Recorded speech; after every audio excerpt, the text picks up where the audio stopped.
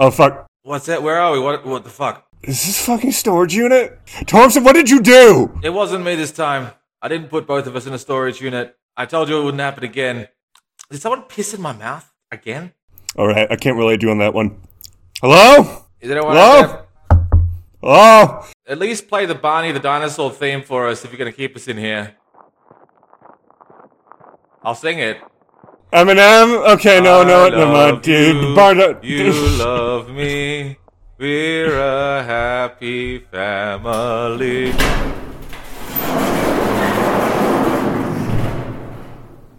Gentlemen. Oh. See, you've made yourselves comfortable. I mean, I've already taken a shit. No, we haven't. So yeah, I was comfortable for a moment. Well, I was hoping you could just answer a few questions, and then maybe you could be on your way. Are you a Fed?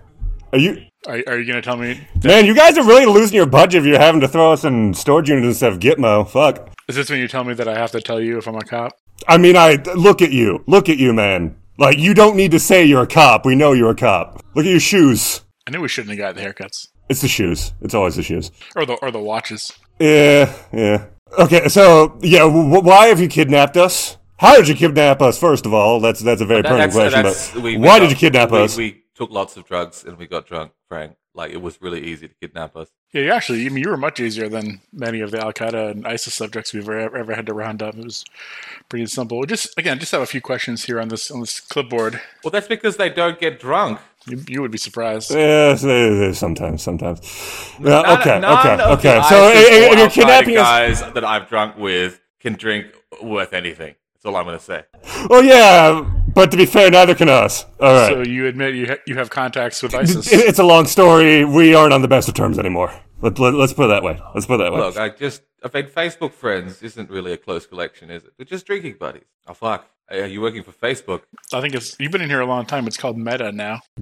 We knew this was going to happen eventually. Okay, so you guys have intelligence apparatus now. Okay, that's good to know. Speaking of Meta, we just had a couple questions here about these armies you purport to have. Huh? What sort of armies? There's nothing wrong with the Tau, all right? Several reports here from our friends that you report to broadcast a radio show talking about your innumerable, many unknown armies. Oh. I see what this is. I'm just curious what you mean by that. Okay. This guy's probably a sleeper. I don't think he knows what the fuck he's talking about, Torm. Yeah, maybe not. Are you? What do you feel about Jesus Christ? Are you a priest? As an expletive or as a savior? Either? Yeah, either. Yeah. What's your thoughts on the Pope? Either of them. I think he's not doing enough. I won't be that surprised if Facebook kind of has their own sort of, circle of that sort going nowadays. It looks like they forgot your cheese curds again, but they got the burgers are all there. Ice cream machine was fucked. What? Who did you untie them? They were like that when I came in. I thought you said it. I mean, I appreciate if nothing else. We were pretty uncomfortable. It wasn't so much that we were untied as that the knots weren't that great. I studied under Houdini. All right. Well, both of them. As long as you're talking to them, why don't we start with their names and they can tell us a little bit about their show, because our SIG intercepts, for the higher ups might not have. Let's just get it in their own words. I know who these guys are, Frank. Oh god, who are these guys? These guys are definitely the Hoffman Institute. I don't know who that is. They're a supernatural investigative agency. Listen. Let's not have to get the You're gonna need to be more here. specific, Thompson. There's like 12 of those. 33.3 FM. What is it? All right, Torm, you want to start with the spiel, or should I? 33.3 FM is a way of life. 33.3 FM will cure your hemorrhoids. 33.3 FM knows when you go to sleep. 33.3 FM is a radio show, which will help you go to sleep, like any good radio show. But it's a radio show that we broadcast about a very particular war game coming out. In war game, not in like the tabletop sense, the broad sort of shit that Rand helps with. Got started like a simulation. Yeah, exactly. You guys know exactly what I mean. simulation, often role-playing involved, that was published in the late 90s in regards to a very particular subculture that might be called the occult underground. It tends to be what's done around there. This game has a very particular fan base and has been, as of a few years ago, came out with its third edition, courtesy of who I'm sure are friends of yours, Greg Stolze, missing his original co-creator, John Tynes. And it is a game describing a very particular spin on urban fantasy that, tends to have some sort of neo-noir elements thrown in there as well. And it's the only game that John Tynes ever made. Yes, the only game John Tynes ever made. Puppetland. Don't forget Puppetland. Are you guys working for Puppetland? Okay, and for those of you listening to this tape, we will insert the address at which we intercepted the original communication that led to this wonderful interaction we're having right now. Now, do you guys want to abandon the pretense, or do you have other mileage that we can get out of this bit? I think we've beaten this. I think we've wrung as much out of this as we're going to get. So you fellas want to know about these unknown armies, so we hear. Yeah, so, out of character, I'm super into unknown armies right now, and, Tom and Kevin are less so. So here's the stumbling block I always have with Unknown Armies. Bearing in mind, I haven't bought the book and read it myself or done much more than a cursory talking to other people about research. So when I think about a game I haven't played, when I think about Twilight 2000, in my head I can kind of picture what a game of that is like. Partisans and rebels in NATO countries, fighting the bad guys. I get this kind of idea. No, it's not in a NATO country. It's in Poland. Well, that area. I think there's splat books that take place a lot of places. Yeah, you're probably right. But anyway, I never played the game. I kickstarted, but I can picture it. Unknown Armies is one of those games that I've heard a lot of people talk about, and I still can't. I don't know what a game looks like. So help me understand what is. And I really didn't mean to be a typical game, but what is it? Unknown Armies is not a proselytizing religion. Unknown Armies is a mystery cult, and you have to wake your way through the initiation to learn what Unknown Armies is. And if you have the wherewithal and if you have the spirit, you will start to understand.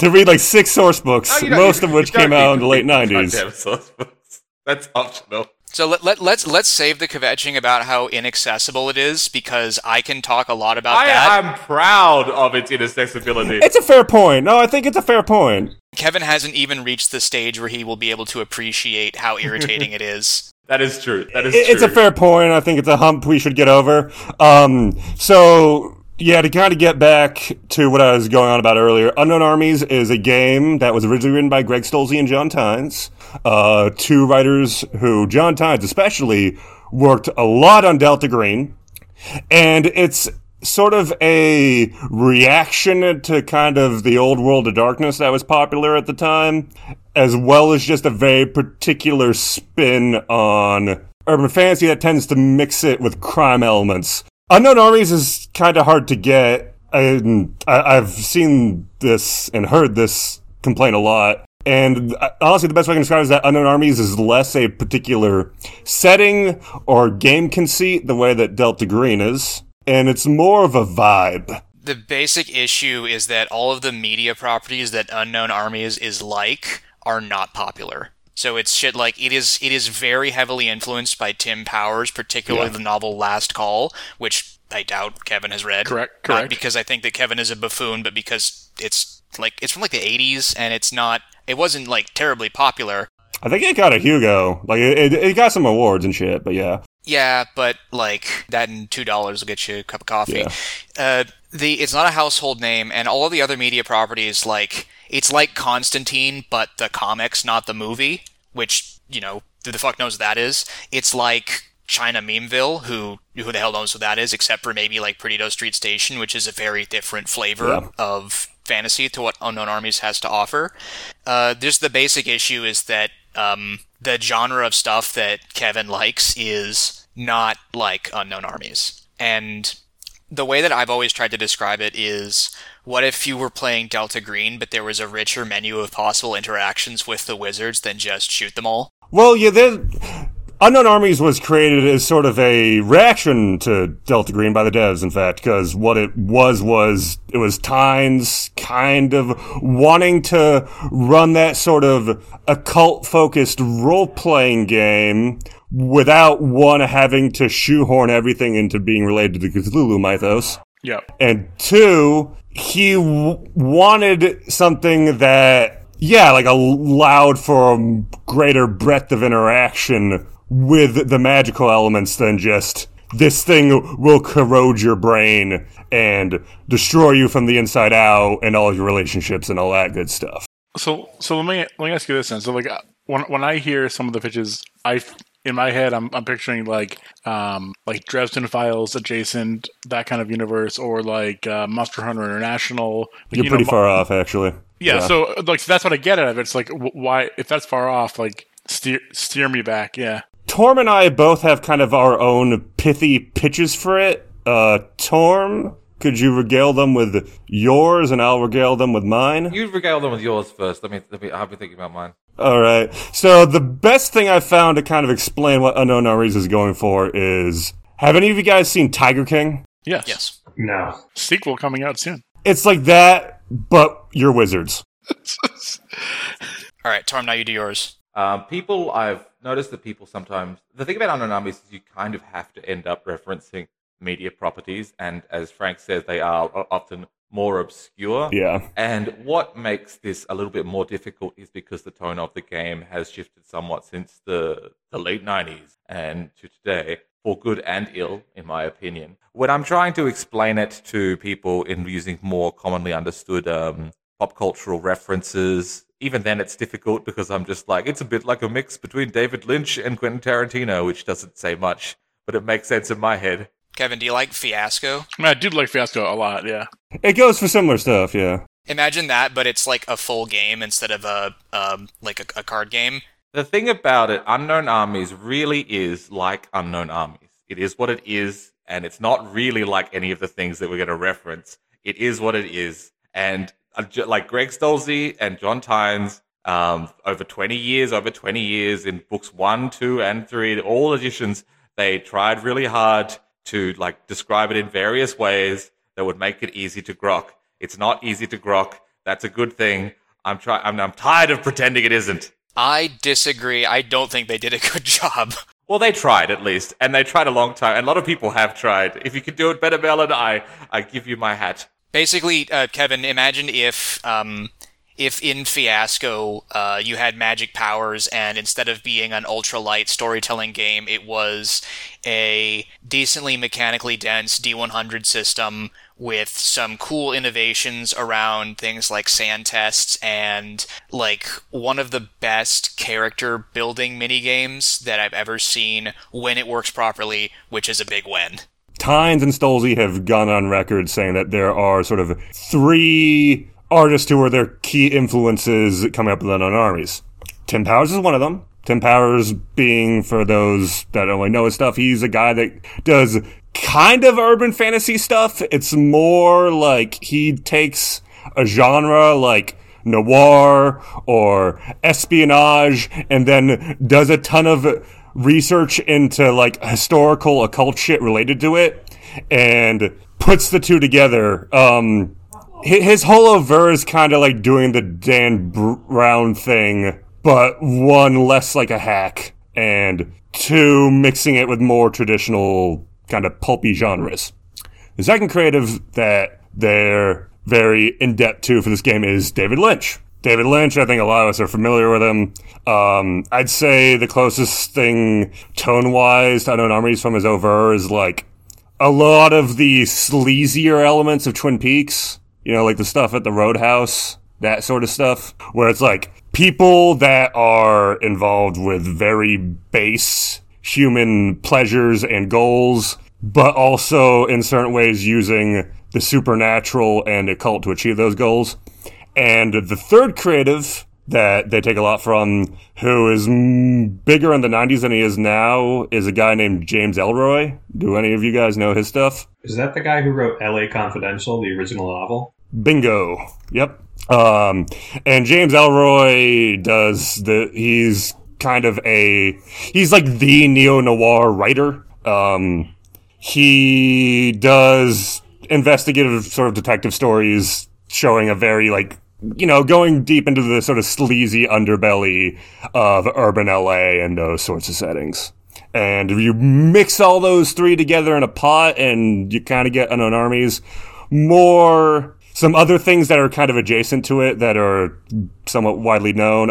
American Gods by Neil Gaiman. That's probably the one people are most likely to have consumed just because it got a TV adaptation in the last 5 years, I think. Also, to an extent, I would say Dirk Gently's Holistic Detective Agency is a good one. Yeah, I would agree. It's a Netflix show. It's an adaptation of a British series.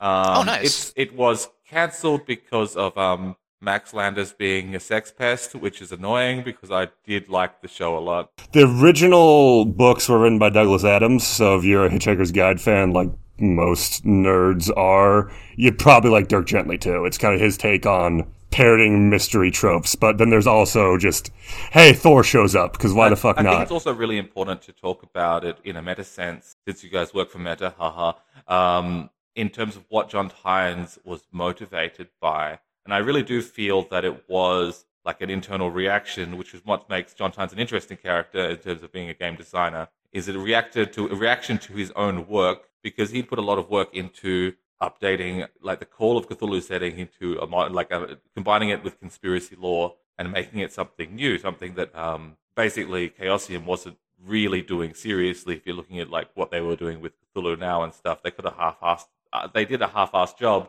And I can easily imagine John Tynes running around like conventions in the early 90s trying to sell his Delta Green setting and having a hard time. But he ended up reacting to his own thing, because you can look at the way magic and like the supernatural works in Unknown Armies is in many ways like a polar opposite to the cosmic horror of Delta Green or Call of Cthulhu in general, because Unknown Armies is a humanocentric universe. The tagline of the game is "You did it." It's all about human personal responsibility in one way or the other. It's about obsession, and it's about the choices we make. So it's the polar opposite of a universe like Delta Green, where we are less than motes of dust. We will be crushed under the slimy boot heels of much more powerful and incomprehensible beings, because in the Unknown Armies universe, the whole cosmology is just based on our bullshit and the results and the consequences of our bullshit going on and on. Which means that in Unknown Armies, what the things that a group can achieve can go all the way from like saving a town from some minor problem all the way to like changing the very fabric of the universe if you have a large enough objective and you've got the wherewithal to do it, because for years I've sort of facilitated between Delta Green and Unknown Armies for like periods of time. For like 6 months to a year, I'll be really into one or the other, because I do enjoy both like worldviews and like both settings in different ways, and they scratch like slightly different itches in my brain. But I've been getting more into like my Unknown Armies kick at the moment has lasted longer, partially because I'm working on projects, partially because I'm doing 33.3 FM, partially because Arc Dream has been annoying me with their creative decisions. But I feel that what Unknown Armies brings to the table can be understood as a reaction to, in contrast with the kind of worldview, the kind of zeitgeist that Call of Cthulhu and particularly Delta Green presents. And also, it is definitely a reaction to Old World of Darkness too. Vampire the Masquerade, Mage the Ascension, all that good stuff. It's interesting that it's a reaction, because I feel that the old game was larded down by many of the same issues as those settings regarding overly detailed machinations of superpowered NPCs that the players couldn't touch. It was the late 90s. That's one of the best things the new edition did, was remove the tier structure between like street level characters and cosmic level characters, and just say, hey, we got rid of fucking Comte Saint Germain, which was a great decision. We got rid of the Freak, which was a bullshit decision, but I understand why they did it.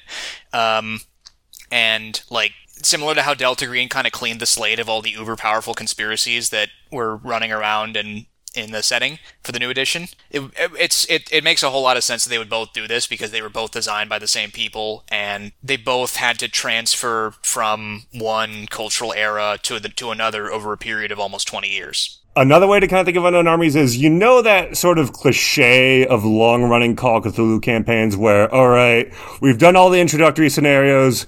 Each of the party members now has their own spooky mansion bequeathed to them by a distant family figure that has since been cleared out of supernatural bullshit. And over the course of this, we've accrued all these tomes, and now that the game is opening up, we're going to use our portals through the quarters of time and our spells that wither people's limbs to run a bootlegging operation. And Unknown Armies is kind of like, hey, what if we made a game like that, but on purpose? We've done a great deep dive on the cultural milieu that the game was created in, and all of this lore about the decisions that the authors were reacting to. And could you tell us a little bit about why we should care about Unknown Armies now? Because we have one person here who really likes it, which is me. We have one person here who's never played it, which is Kevin. And I know that we have Tom, who played the new edition, and wasn't such a huge fan. I enjoyed it. I just, it's hard to really get into a game where one of the players is bickering with the GM in and out of character a lot of the time. Oh, so you're saying I fucked it up again? I'm not saying you fucked it up. It was just I think it was more that campaign I was a little lukewarm on than the game itself. I think that is a realistic issue with Unknown Armies, is that, and this is getting in the weeds, is that the procedural world creation system can result in committing everyone to a scenario that not everyone is 100% on board with, or that people realize throughout the process is not as interesting to them as they thought it would be, or that because one person has a stronger influence on it than others can result in somewhat lopsided gameplay. I agree, but I think that's also an issue you have in most role-playing game campaigns where the conceit is just something handed down to the party from on high from the game master. People are more used to accepting that, and I feel this is like a representation of the morality of the way people look at the world, is that people feel more resentment if they are like coerced into doing something or compelled to do something from someone they consider to be an equal or an inferior. When the government puts a sticker saying MA 15 plus or whatever on a video saying you have to be this old to rent it, no one complains. But as soon as people willingly put a trigger warning on, everyone's like, oh my God, it's because we as a species respect authority in a way. So if something is handed down, we just suck on that juicy authority milk. But if it's any kind of collaborative exercise, people have to be on the same page, or else it's easy for people to react against it. Well, yeah. No, I think Unknown Armies has a specific issue, though, where because the world gen process is a round robin that can't proceed until everyone has thrown in a chip onto the pile. Let's discuss exactly what the world gen process entails. Let's take a step back and let's get to my real question, which I shouldn't have derailed, which is what would you say to explain why Unknown Armies is good? Because I can explain a lot of stuff that I like about it, but what do you think is good about Unknown Armies? That makes it different from Delta Green or exactly. World of That's Darkness. The big one is that's what we're trying to get at. It's a spin on urban fantasy that tends to be a lot more player-driven, as opposed to GM handing down tasks from on high, which has its own difficulties running and playing in, but it's a game much more, especially in the third edition, tooled towards a sort of sandbox style of play, which is fun. And that's certainly doing more difficult to do with traditional Delta Green, if you start rewriting your own hack for it, then you're not really playing Delta Green anymore. So that's definitely a note in UA's court, I think. It has a really weird and fun spin on magic, which I love, where basically magic is powered by either obsession with videotapes, obsession with cigarettes, obsession with sex and pornography, obsession with cameras, obsession with snakes, or by living a life that is fitting towards certain cosmic stereotypes of people and the collective unconscious that drive how the universe functions.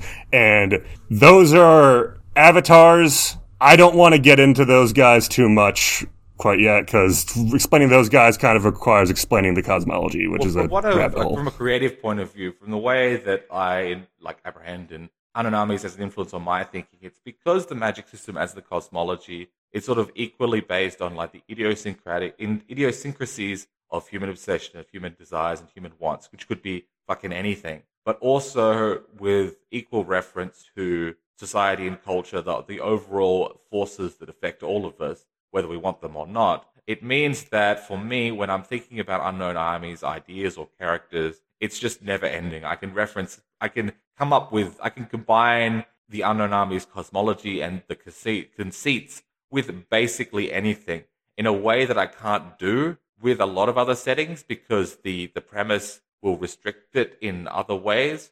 I find this with like, as you were mentioning before, Nellen, with the way Delta Green, when you're confronted with like a wizard, like the option is shoot the wizard. And this is like often my issue with Delta Green Call of Cthulhu is just like, there is one option, there's only one answer really. It's burn it and shoot yourself, or burn it and try to forget. And that's cool and that's fun, but it's also very limited. And I like that sometimes, but Unknown Armies I will think about all day. And I can be reading like any fucking kind of book and get an Unknown Armies idea from something. And that's what I love about it so much, is that because it connects with literally because it's so humanocentric, it can connect with pretty much any human concern, and with enough time but there is enough of a framework that I can fit it together with the cosmology in a way that is at least satisfying to myself, and that generates some more ideas. It makes sense in setting. Yeah. The cosmology, we can go deeper into it a bit later, but the overview is that reality is a Republican democracy. The people in charge of reality, the secret masters, the secret chiefs, are archetypes, sort of in the Jungian sense, that exemplify certain stereotypes and cultural figures that exist in the collective unconscious. And those guys run the rules of the universe. And so what that means is that if humans believe in something strongly enough, then it functionally becomes true, which is super freeing from a creative standpoint, especially for like an urban fantasy game. It's not quite to the extent of something you might have with like Mage the Ascension, in terms of because that is it's hard to put the difference into terms. Unlike something like the World of Darkness, where it's like, all right, here's all this deep lore on what every culture's vampire is like and how they fit together, and just all this extremely idiosyncratic, warmed over Gnosticism and New Age 90s bullshit that you need to slot everything into. Or like Delta Green, where somehow everything needs to come back to the Cthulhu mythos in some way. Unknown Armies, we think it happens, therefore it does. It means you can basically bring in whatever the fuck you want. Conspiracy theory, like psychic indigo children shit, Thelema, other occult traditions, world mythology, all of it's fair game. Let me ask a question. This sounds neat, right? So if someone pitched that to me as a game they wanted to play, and they're like, hey, can you run it? I would probably just reach for GURPS and hang on just 2 seconds, right? Sure. Right, because with GURPS, it's really everything you guys described is like weird and esoteric, and GURPS is generic enough that I can shoehorn anything in. So why just on UA just do it all better and give you way more interesting systems within this? Yeah, I would say that it's 1,000 times more interesting than 3d6 roll under plus 300,000 traits from 300,000 splat books. Well, and I'd say that how UA would do something like that versus how GURPS would do something like that. And I have heard of people hacking GURPS into the UA setting, so it's not like, but people hack GURPS into fucking anything. Yeah, it's like D&D 5e. Yeah, exactly. Like any edition of D&D, really. Like, if you're thinking about GURPS and the way that GURPS can sort of do everything, I think we've explained this badly. Because we're not talking about how you can... But UA's mechanics support its theme in a very particular way that doesn't really apply to... GURPS doesn't really mechanically support theme in the way UA does. I'm curious how you do the stress meters in GURPS, because the stress meters are pretty much the foundation of the system in Unknown Armies, and they don't translate well to a system of intricate point buy to assemble a vast collection of Legos into a structure of your own design.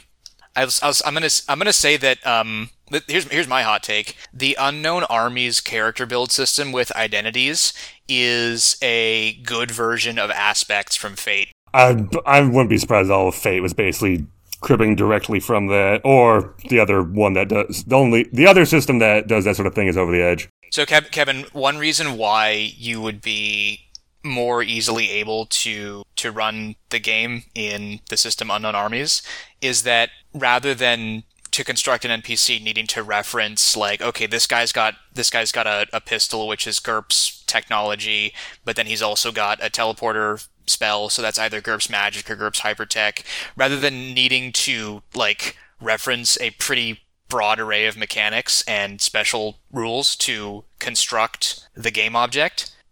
There's actually a pretty straightforward, and this is one of my favorite parts of the game, pretty straightforward way to mechanically represent a character's characteristics in the system Unknown Armies 3rd edition, which is just something called identities. And an identity is descriptive text with a percentage rating, a few examples of what that identity is good at, and then 3 features chosen from a relatively small list. So if you want to be a con artist, rather than needing to take persuade and the trustworthy look and face trait and bump your charisma and then maybe take a social disadvantage to offset the point cost, like felon or whatever, you would say, I'm a con artist, of course I can convince people to trust me, identify an easy mark, and look like a normal person when the cops roll by. And then you would put in your 3 feature slots, subs connect, coerces self, protects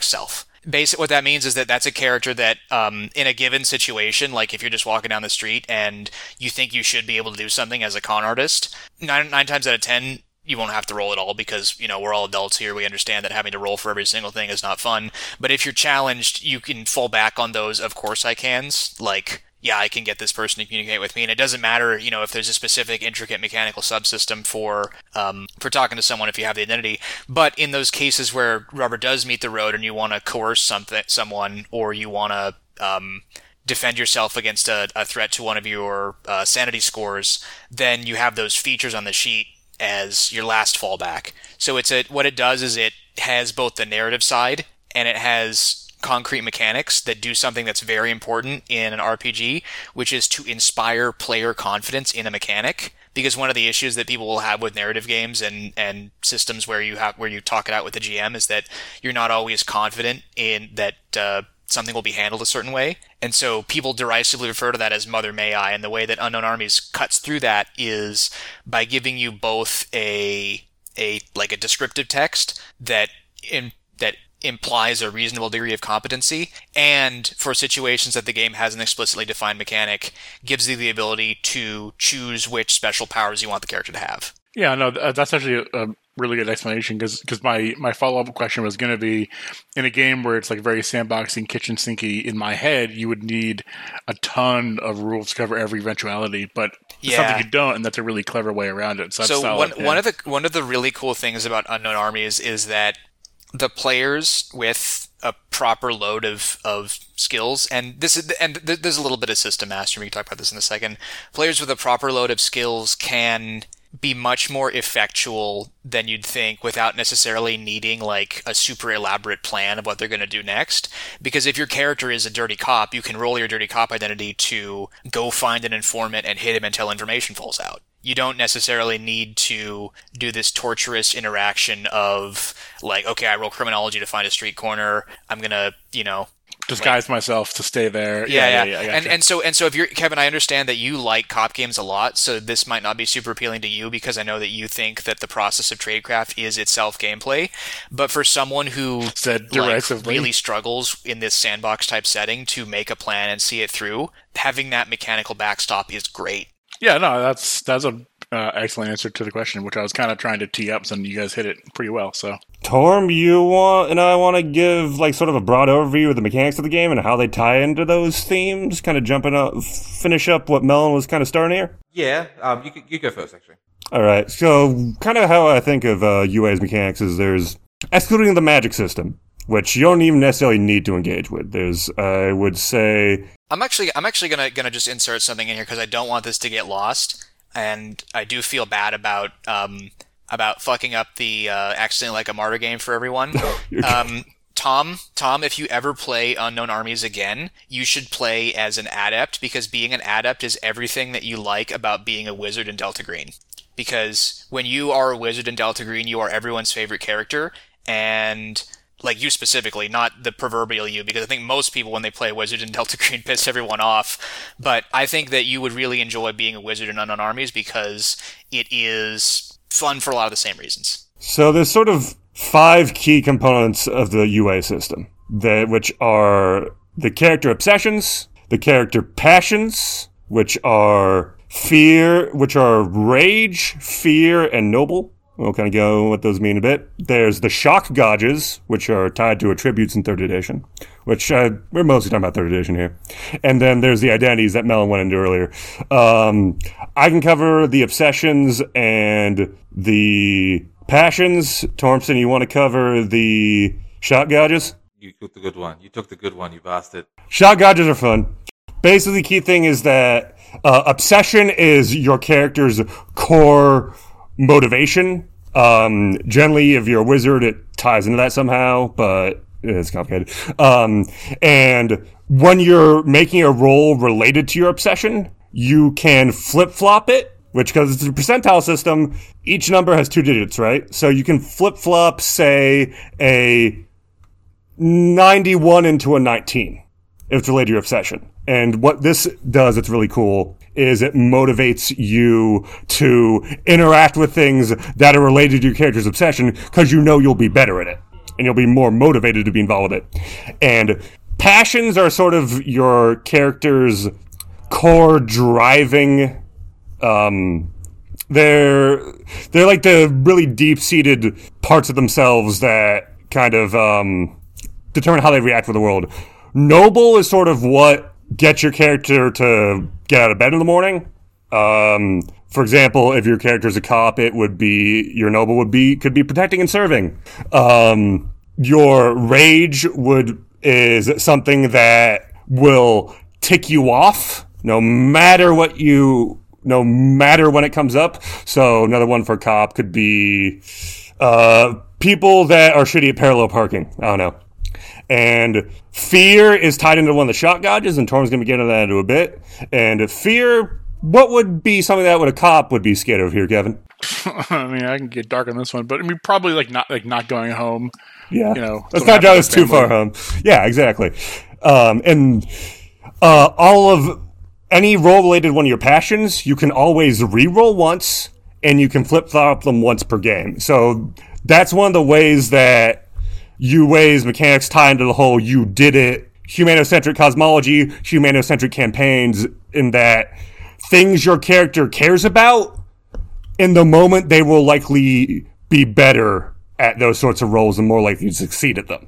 And then the system has a very granular and interesting take on sanity called the shock gauges. Torm, you want to tell them about that? Well, to look at the shock gauges and how they work, are you guys familiar at all with Nemesis? No? But some people... The one-roll engine I'm game? talking about the Deadweiler's version of Delta Green that basically cribbed the Unknown Armies system. But let's forget that then. It's kind of similar to adaptation in a certain way, but adaptation is way simpler. Cthulhu or Delta Green, like the sanity system is a binary. You're sane or you're insane, and it's basically whatever it's affecting you. And I know in Delta Green now, because they've got the helplessness versus violence adapted to helplessness and all that, so they've kind of tried to make it a bit more nuanced or whatever they're trying to do with it. But it's a bit of a hack job. It still remains like basically you're sane or you're insane. And it's just a one way. It's just going insane, which is part of the joy of Call of Cthulhu from the beginning. But Unknown Armies sort of splits this into different tracks, and the tracks are isolation, helplessness, self, violence, and unnatural.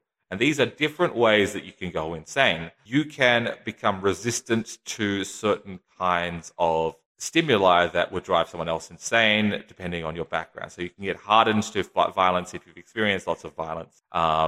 Then you experiencing some more violence, it's just more of the same, but you might be weak on another tracks. Like your sense of self, your understanding of who you are might be where you can suffer a shock when, like, maybe like it's like and you can think of examples of someone who is really hardened on one but not on the other. So someone who is hardened to helplessness would mean that they are used to being pushed around by the world and reality. They're used to like not having much agency over their actions, and then when something happens that's out of their control, it's not gonna like they're not gonna suffer overly because they're just used to it, because they've already got that trauma, and they've got this calloused, like hardened, like globule over that part of their brain that would like receive the cortisol or release the cortisol. So they're fine with it. But something else like seeing a ghost or getting shot at might freak them the fuck out, when someone else who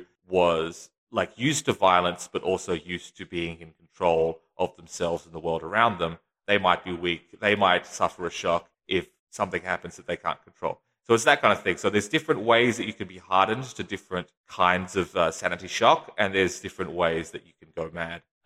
Is that a good? Would you say that's a good way to describe it, Frank? Do you want to talk about how those tie into the tributes in 3rd edition? The what? The core stats. Oh, no, I forget that. No, listen. Yeah. We say gauges and attributes. He says gauges and tributes. I said attributes. All right. Tributes. I know you did. What are the tributes? What game are you? Tributes? Oh god, I've run this game wrong the whole fucking time. No, this is not the greatest game in the world. It's just a tribute. That's good.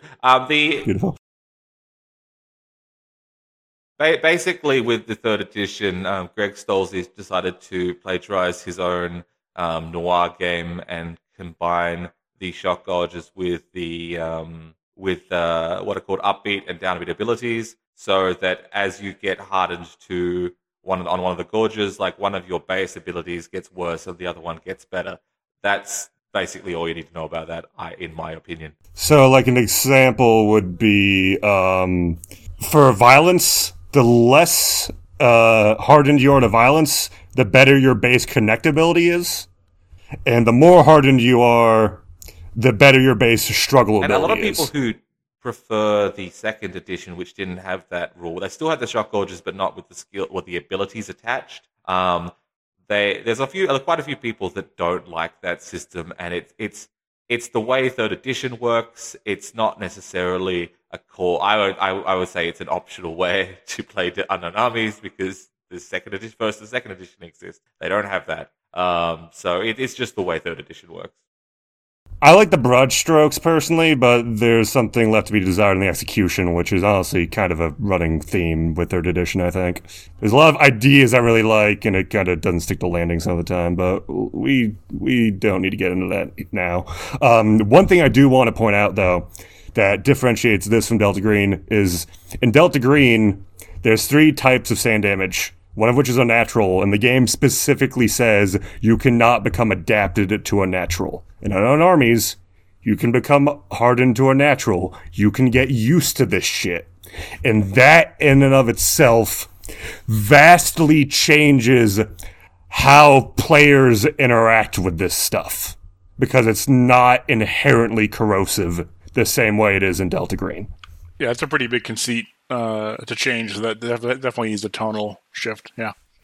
I think the biggest tonal shifter is the coercion system. The coercion system is the idea that you can, rather than attacking someone's HP, you can attack one of their sanity meters by bullying them based on an approach that you hope will be persuasive. So you can threaten them with violence. You can appeal to their sense of self. You can make them feel helpless. You can do all kinds of things.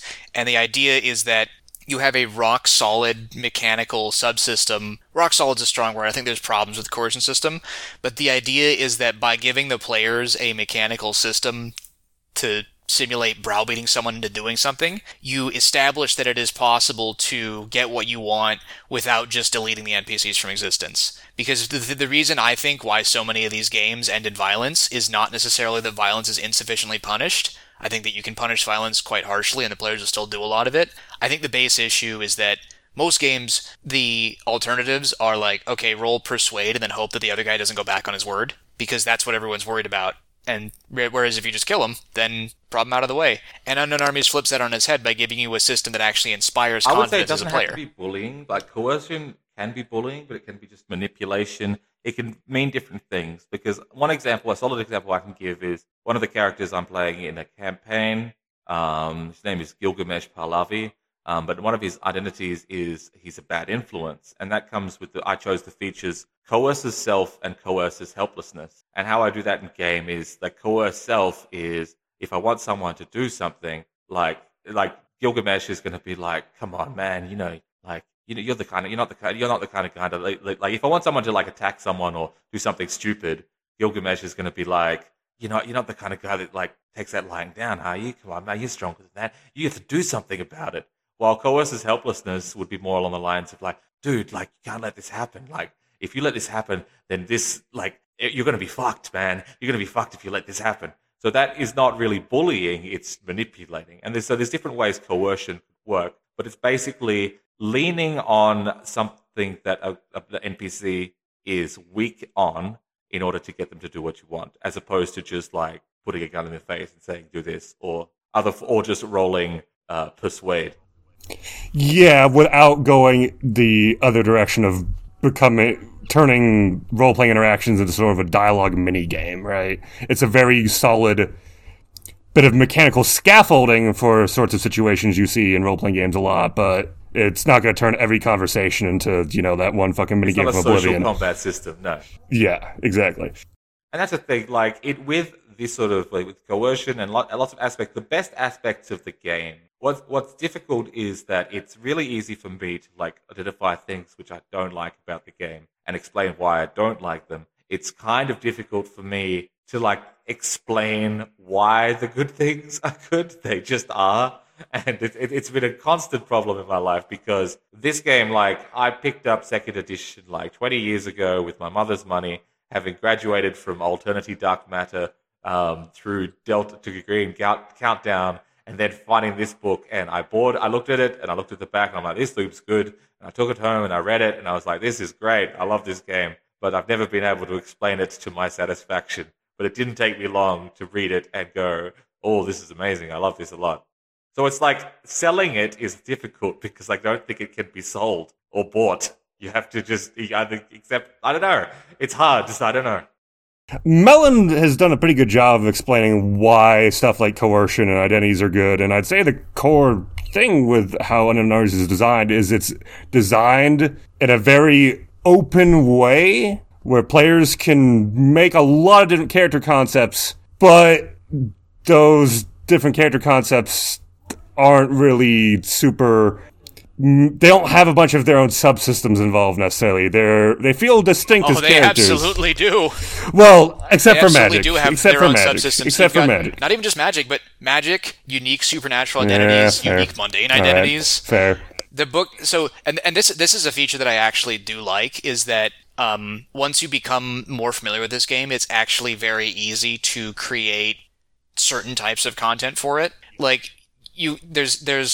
making a whole wizard school is kind of bullshit, and making a whole avatar school is kind of bullshit, but just doing one unique supernatural ability, like if you want your guy to, just to use some examples from our, the one that we're working on over on the Special Orders secret lab, stuff like be able to see ghosts, or be able to tell if someone has committed a murder, or have your own internal monologue visibly externalized as seeing tutelary spirits telling you to do things, to be bicameralized, or to be telekinetic. Because I'm bicameral, of course I can. That's good. Well, do the unique supernaturals get? Of course I can. They do not usually.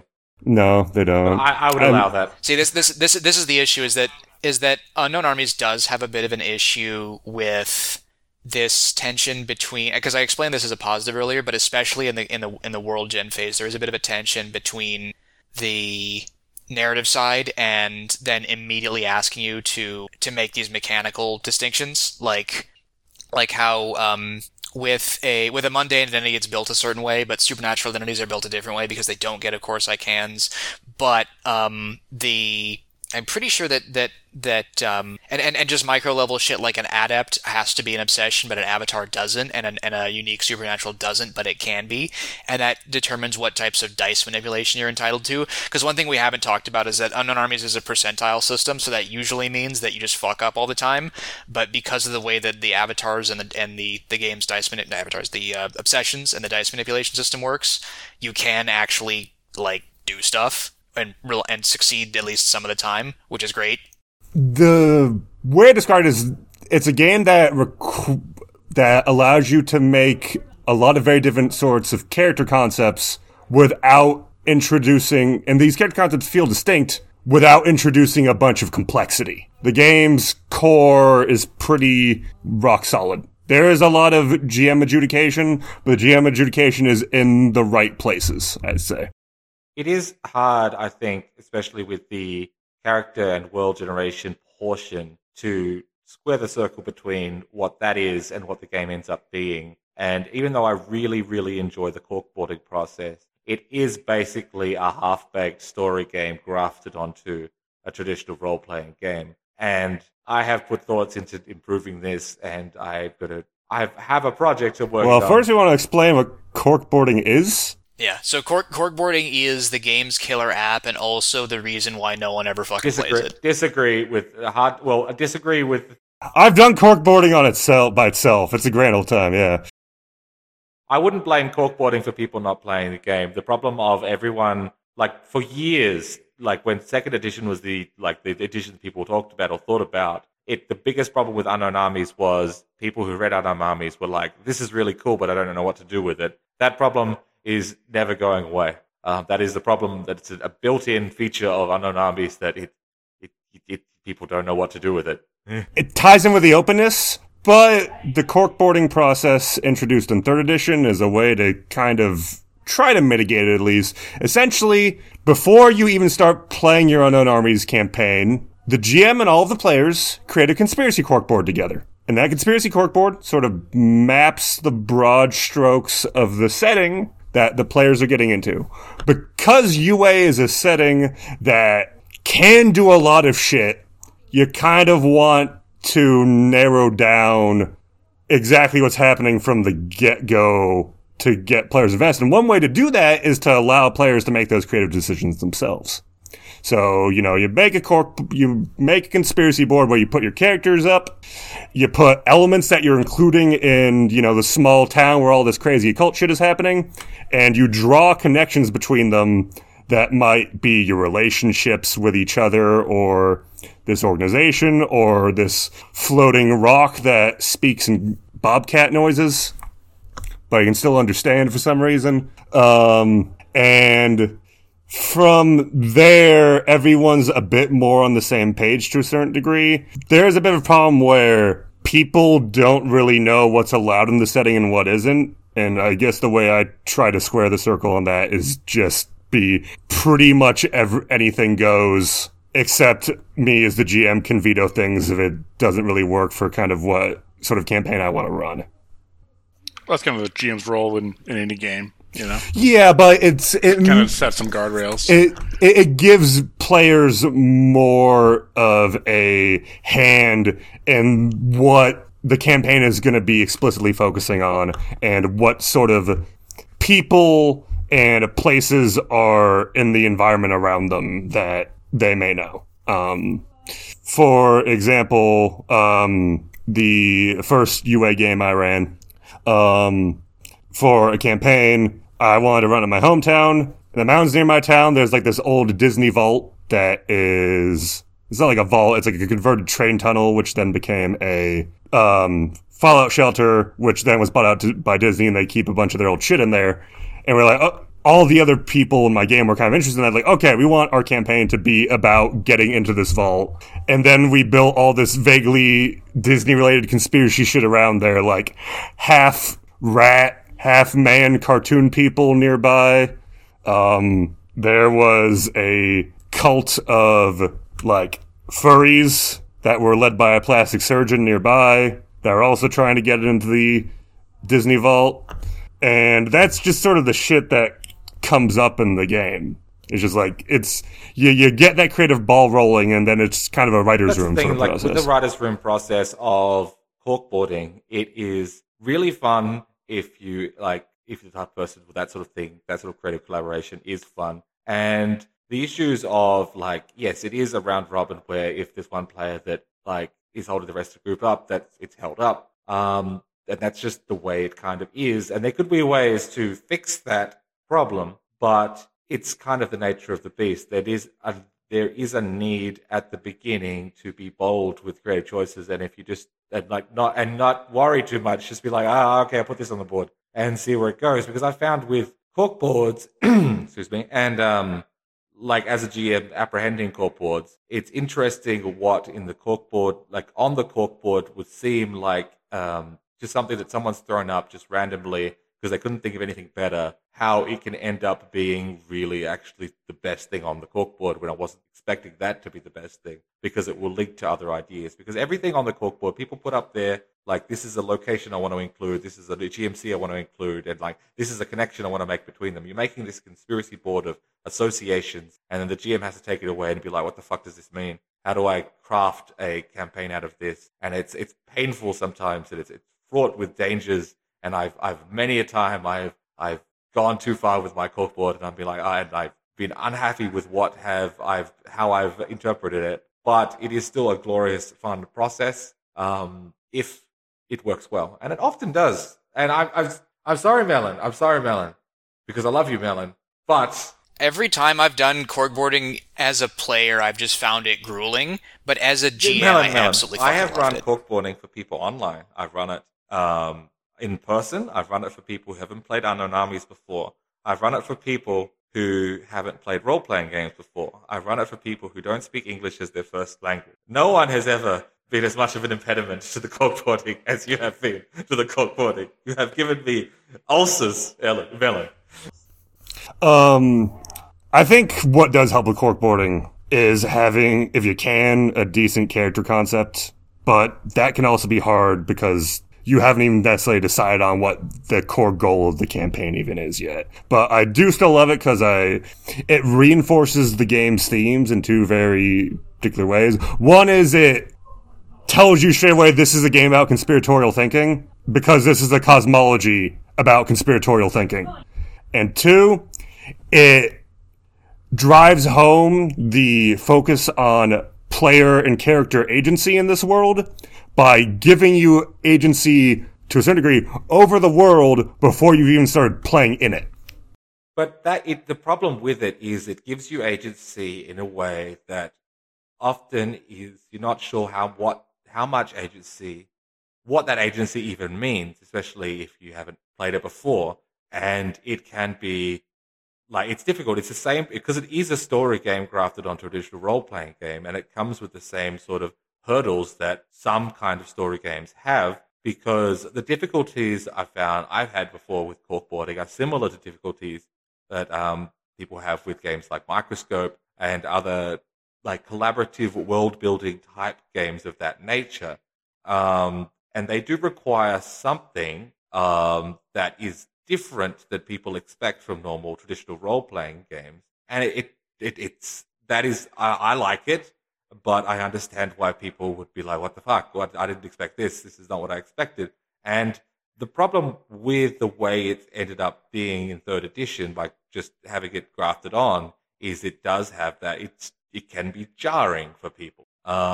It can be very difficult for people who aren't used to being in that creative role when playing a role-playing game. I have had more challenges corkboarding for people very used to traditional role-playing games than I have for corkboarding with people who have barely any role-playing game experience at all. I agree with that entirely. Because it is a kind of sort of strings of association, combining things together, mutual, a collaborative pattern recognition, like you're making a crazy conspiracy board, like you're a bunch of people on 4chan, seeing the face of Jesus in Trump's hair or whatever. It's interesting because Delta Green is a game that largely moved away from conspiracy theories being true because, first of all, because the developers got older, and like when you get older, your perspective switches from smash the system to, oh, people like me can hold positions of power. John Suddenly, Tynes, the deep state are the good guys. The government's right. good. Yeah, God. Yeah. The reason why this is funny is like extremely specific. Yeah, we to don't. the We don't stream need to we watched. explain it. We don't explain Okay. it. But partially because of that, but also because conspiracy theories have like become among the social social circles that the devs inhabit become like faux pas. They've become associated with like icky and conservative. Whereas Unknown Armies is a game that is supposed to be about.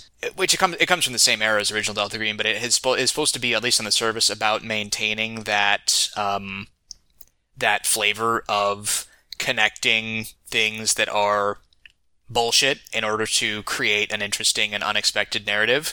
But I'm actually going to take it in a different direction and suggest that we do something on this show sometimes called a Brent Trent, which is where we got tired of seeing low effort posts on various Delta Green subforums where people just post a news story and be like, "There's artifacts in there." And Kevin was the leader in fighting against this. Yeah, because it's the lowest form of human scum. Kevin led the charge against this movement. Worse than ISIS. Yes. Oh, ISIS has values. ISIS has artifacts. Say you will about Wahhabi Islam. At least it's an ethos. Yeah. So the issue is that like these are kind of like the feeling was that these were kind of low effort posts, and so we thought let's do a segment where you actually try to think a little bit harder about why like the mysterious house had like 3,000 teeth in the walls. Sure.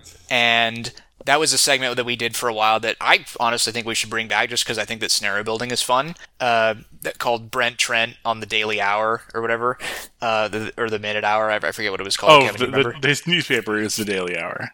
Okay, but those types of stories are the same ones that you would use to make an Unknown Armies corkboard, except that typically the corkboard uses images more than it uses descriptive text. Use whatever you want, really, as long as it can fit. It's the same type of concept. And I'm gonna draft Tom again as a tiebreaker because Tormson has alleged that I'm the problem child when it comes to corkboarding. And Tom, how did you feel about our 4-hour odyssey of corkboarding for the Accidentally Like a Martyr campaign? I'm not saying I'm innocent in anything.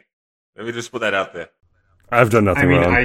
I learn best by doing the thing. I learn best by like just playing and going forward and just seeing how all the levers, which direction there can be pulled back and forth. So like any kind of stop, start, and arguing over like optimization is just really draining on me. Yeah. So Tom Tormson actually he's done a bunch of different experiments on how to make corkboarding more engaging, and he had one which I didn't particularly like, but which you might enjoy. That's more about filling in all of your characters' meters during play, rather than just putting things on a board and trying to figure out how many notches you have in Unnatural. Maybe I was going to say maybe that would work. Like in the moment, once you're really thinking about like how, instead of an abstract sense, when it's more visceral, how is this going to affect my character? I can see that, being a little more intuitive. Because I was trying to do that. An idea. Okay, I was trying to do. I was trying to figure out, because I have some ideas of different ways to make corkboarding different. Because the way it's designed in the book is very much like very particular, and I think there's ways to do it differently. And I was trying to go for something more diegetic, and I have different ideas on that. But for one example of something is like coming up with your fear passion. Like you're all like in a hallway, and you see a shadow at the end, and it looks like something that's the scariest thing you've ever seen. And so what is that? And it's silly. It's very dumb, but it's also like you have to think of like, what would that shadow be? What is the scariest thing? So I was trying to make every part. I was looking over the corkboarding process, which if you read it, it's very mechanical, even though in play it seems very loose. And I was like, how can I make each section of this be something that's going on in the setting so that the character can slowly be built in a way that's sort of tangible in a way?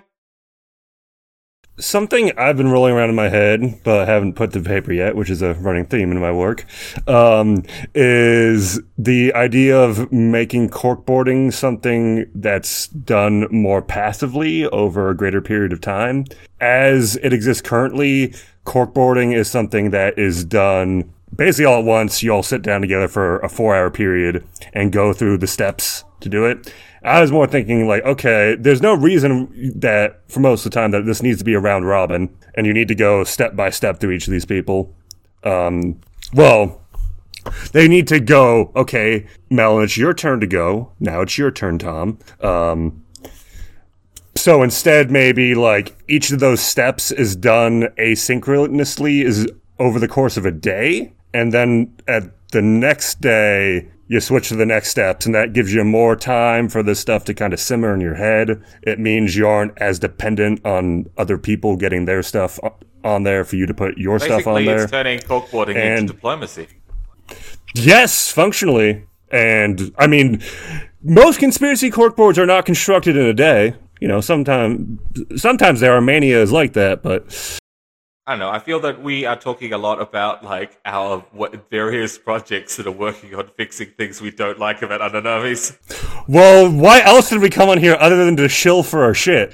So to take it back to the discussion, I think that Unknown Armies has had an issue, at least with the new edition of the game, that there weren't a lot. It has the same issue as Eclipse Phase, which is that it's kind of a difficult setting for a lot of people to grasp, and there weren't that many published modules for it. But I think that after listening to your published module discussion on the show, on your show, talking with the authors of some of the modules that you talked about, and also Tom's comment just now about preferring to jump right in with a game and then figure out the intricate building mechanics later, I wonder if I might agree with you guys that approaching Unknown Armies with a pre-generated module first, and pre-generated characters, now that there are some good modules out there, might be the way to go. Sure, I can see that working. It depends on how much you enjoy corkboarding in of itself and find that kind of intrinsically rewarding and a fun introduction to a game.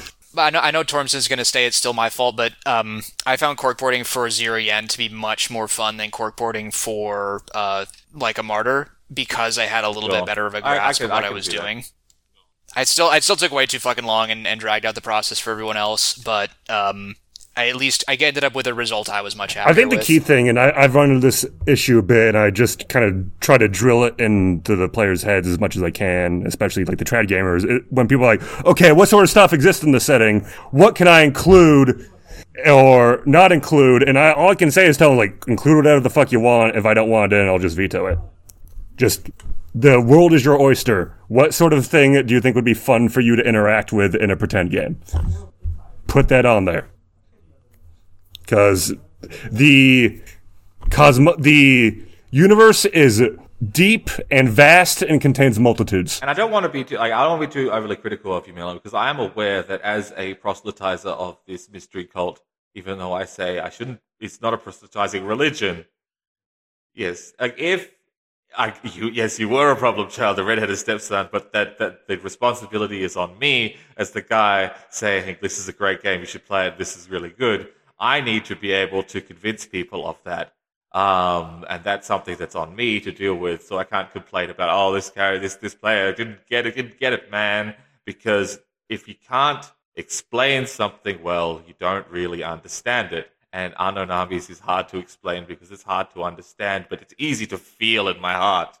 It's a vibe. So what you're telling me is no one understands Unknown Armies. Understood. No one knows. Yes. Kevin, this is going to be like OSR where we just spent an hour explaining it to you. You're going to be no like, one even knows what the explanation. Unknown Armies are. What does it mean? What is the title of the game? Yeah, that's why they're fucking unknown. It's me. I am the Unknown Armies. So I'm gonna ask, and if you guys don't want to talk about this, we can just cut this part of the audio. But I actually had someone on Night at the Opera yesterday who had just read my single post about my character from the 0 Yen game, Yoshida the Cleaner, ask if there was anywhere he could read about special orders. So is that something that you want to talk about? The ongoing product, or would you rather keep your mouth shut until That's later? more Torm. That's up to Torm. I'm kind of on the fringe of it. Mel, I think we should... you're more creatively involved in that than I am. Yeah. Oh, it's talking Tormson, about what do you think? orders. This is a good question because I should have some like document. I should start pushing it. All right. Would you like me to give a pitch for it if you don't have one ready? Okay. So, Unknown Armies had probably the most popular splat book for the second edition of the game was a book called Break Today that was about a secret burger conspiracy at McDonald's called Mac Attacks. Mac Attacks wanted to make the planet better, make the planet more accepting of magic so that you didn't have these constant riots and mini civil wars between the mundane conspiracies and the occult conspiracies. They wanted things to not be so fucked up. And so they decided that they were going to have an elaborate scheme and burger conspiracy involving putting magical special charges in food and then handing the food out. And the way they decided to do that was through McDonald's, because McDonald's was a restaurant that at the time any fuck-up could work at. And so it was not so difficult for wizards, who by and large are not terribly functional people, to get jobs there and then secretly, influence the like ley lines and so on by just handing out the special cheeseburgers. There's a whole like elaborate body of lore behind this, but essentially they were like one of the fan favorite factions because people liked the idea of a burger conspiracy. They thought it's a very succinct combination of what Unknown Armies is about, with the magical wizard shit, but also like the shitty minimum wage job. And then the lore of what happened after that is that they were largely destroyed in a brutal wizarding war with like a dozen other factions that cleared the decks of all the old conspiracies from the original game. But one of the books for the new edition of the game gives a very embryonic descriptive text of all the splinter groups that came out of this. And Tormson read that and he was like, yeah, these suck, I'm going to make them better. And he fucking did make them better. He made them a lot better. I'm glad to hear that. And it's still somewhat a work in progress. I did have a problem with the splinter groups as I represented in the book because they were super phoned in and super obvious. They were ideas that I could have had like 20 years ago if I thought about what if there were Mac Attacks in other franchises. And basically I used what was presented as springboards to like try to come up with better explanations for what was in the book, but I'll use them as to try to drill down on like what could be, what are the ideological divisions within Mac Attacks that could lead to whole new organizations. Because I love schismatic religious groups and ideological warfare. I love this sort of shit, so it was the sort of thing I was interested in. Can you phrase it can you phrase your burger conspiracies in a form that is like a fast food item is like packaged and easy to consume and exciting? The what for each of the factions? Yeah, just real quick down the line. Mac Attacks is Scottish Rite. Scottish Rite is the successor to Mac Attacks. It's as Max just explained, putting a magic charges into fast food in order to launch a magical revolution, in order to make the world a better place, or at least make it a more magical place. While the court of the Burger Queen, is basically that, but what if we did it centralized? What if we did it in a more rationalized corporate neoliberal way? And also we all had apps. And I think you're not really selling me the sizzle here, because you can describe like how they're different from the original, but I want a descriptive text like Court of the Burger Queen. It is burger monarchism. It is we are going to have a magical revolution that is under the centralized control of a single CEO. Colonel's Secret Coterie. It is one part like right-wing militia group obsessed with controlling hoarding weapons and bombs and so on, and one part a Marxist-Leninist cadre dedicated to placing the means of magical production in the hands of the workers. Melazinian Mysteries. Essentially a group of people who decided that if the Illuminati didn't exist, they would need to invent it, and they would invent it through distributing special drinks at Starbucks. And you've got your... Zero Yen. You got the fan favorite, Zero Yen. Zero Yen, a bunch of people who hand out magically charged bento on the Shinkansen, the bullet trains that go around Japan. They seem like a harmless and kind-hearted group of people up until you upset one of them, and then they drop an unhappy meal on you, and you jump in front of a train. If you saw Demolition Man and thought, man, I wish there were a RPG source book for the fast food wars, well, We got you covered. Yeah, or the dread storyline where he gets captured in Burger Country under burger law and like dragged through the streets by the McDonald's partisans. See, yes, I agree. That was a much better explanation than I could have done. I'm not good at marketing my own stuff, all right? I'll hire you to write the blurb, Melon. I think that we can come up with something like punchy, yeah. That really. I use the term sells a sizzle deliberately. I think I kind of derailed the conversation here, though. Did anyone have any last licks they wanted to get in? I have many licks, but things that we haven't covered yet. Do we want to go into the magic system a bit? Because we kept on putting that off. I think we're heading up to time. Going into the magic system, Unknown Armies is we can talk about. I want to talk about adept schools on our goddamn podcast, Frank. Well, yeah, but we're trying to. Well, yeah, okay, listen, there you go. When we say we'll talk about this stuff later, we mean follow this hyperlink that will be included where we will talk about adept schools and avatars. Yeah. All right. Well, this has been an extremely productive debriefing. I want to thank you guys for not going anywhere while we incarcerated you in this cargo container and interrogated you about the unknown armies and how many there were and whether we actually ever really were capable of knowing them. Let me know which one of you pissed in my mouth. Was it you? Was it you, Frank? Was it you again? There's only one way to find out. No. All right. You can find us when we are let out of detainment at 33.3 FM on Twitter and SoundCloud. Tormson and I have our stuff on DriveThruRPG. Tormson's is under Frank Tormson. Mine is just under Frank. I have one thing up there. It's called Frank Thompson? But wait, there's no Frank. I legitimately have... Who's Frank Thompson? There's no Frank Thompson. I for the longest time thought your first name was actually Frank. What's your stuff under Thompson? We haven't done the Ritual of Union yet, Frank. You keep putting it off. You know I'll win. No, Frank Thompson is just a thing he's selling your shit under. Well, yeah, like what are you selling your shit under on DriveThruRPG? David Thompson. David Thompson. God, same number of letters. There's an A in there. That's my excuse. Yeah, under David Thompson, mine stuff is just under Frank. I have one thing up there, Pravaturgy. But yeah, our podcast, check it out.